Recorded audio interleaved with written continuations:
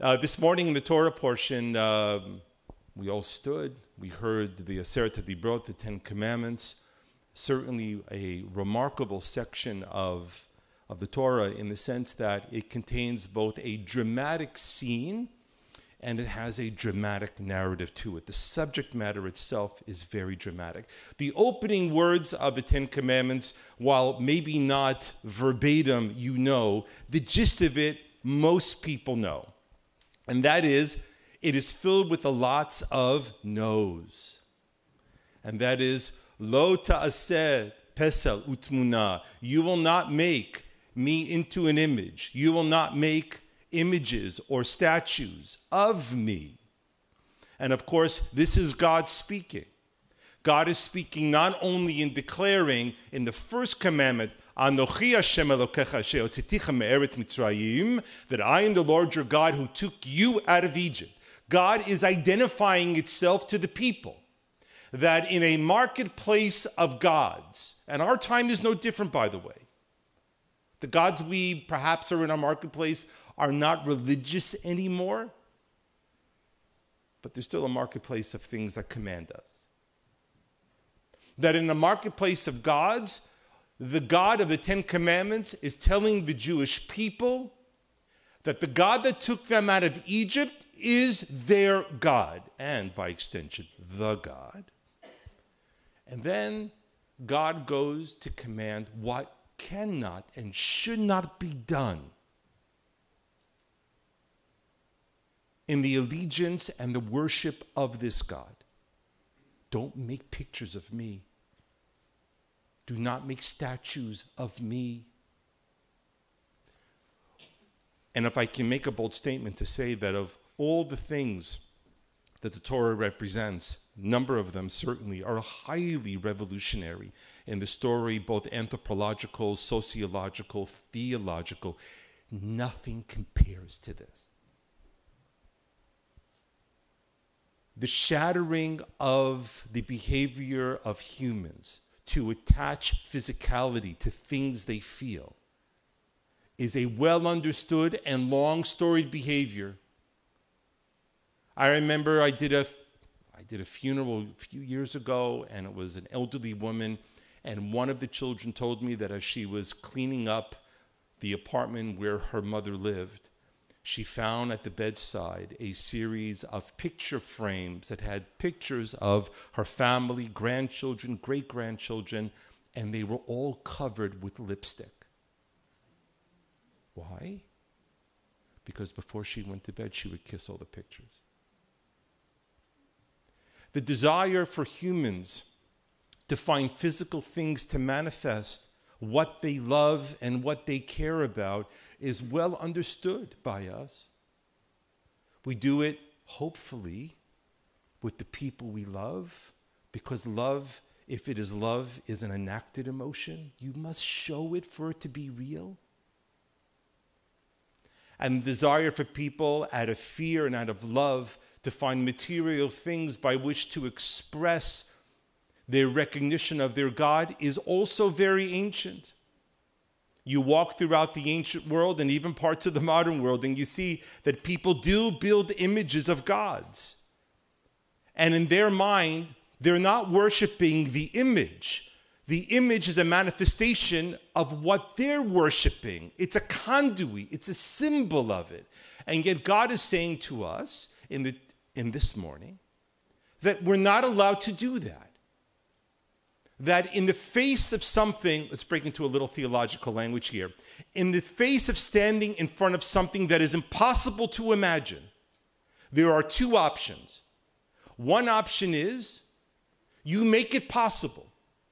You build an image, you make a statue, and you say, even though this is really beyond my comprehension, I'll make something to capture whatever it is I understand. And the other impulse is, in the face of the impossibility of seeing something and understanding it, you say, that's okay. I don't have to understand this entirely in order for me to know that it's true and real. That's Judaism's answer. We're prepared to accept the impossibility and live with it. Not everything has to be understood. You can live in front of the mystery of something. And at the same moment, even though you don't understand it and you can't explain it entirely, it doesn't mean you have to deny it. This idea is best seen in what comes sections later, but it connects to the Ten Commandments. Moses steps down from Har Sinai, from Mount Sinai, with the Ten Commandments in his hand, coming down from the mountain to deliver it to the people who are supposed to be waiting expectantly for it. These tablets, we are told, with the Ten Commandments, were drafted with the Etzba Elohim, with the finger of God, that it was written by God itself and merely given to Moses. And as Moses steps down from the mountain, you know what happens. He sees the Israelites worshiping a golden calf, and of all things a calf, because that was one of the gods of Egypt.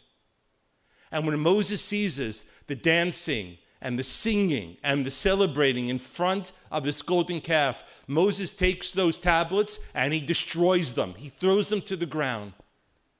And as rich and a powerful a story as that is, you can only begin to imagine the volumes of rabbinic interpretation to try to explain this outrageous act, because those tablets did not belong to Moses.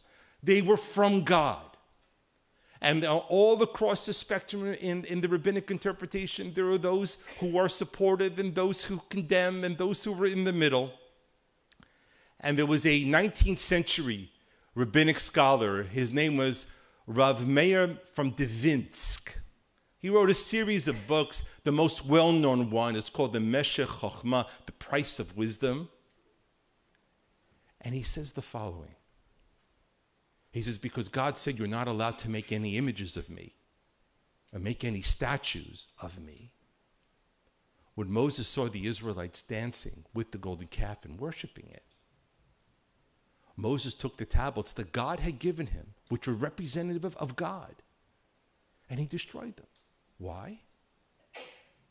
Because he was fulfilling the first commandment. No images, no intermediaries, nothing that represents God in this world, nothing of God that is of God. So with that said, how do we find God in this world? Not a small question. I want to offer you an idea from another theologian, this one from the 20th century, Rabbi Abraham Joshua Heschel, a child of Poland who went to England and then after the war came to the United States. Heschel says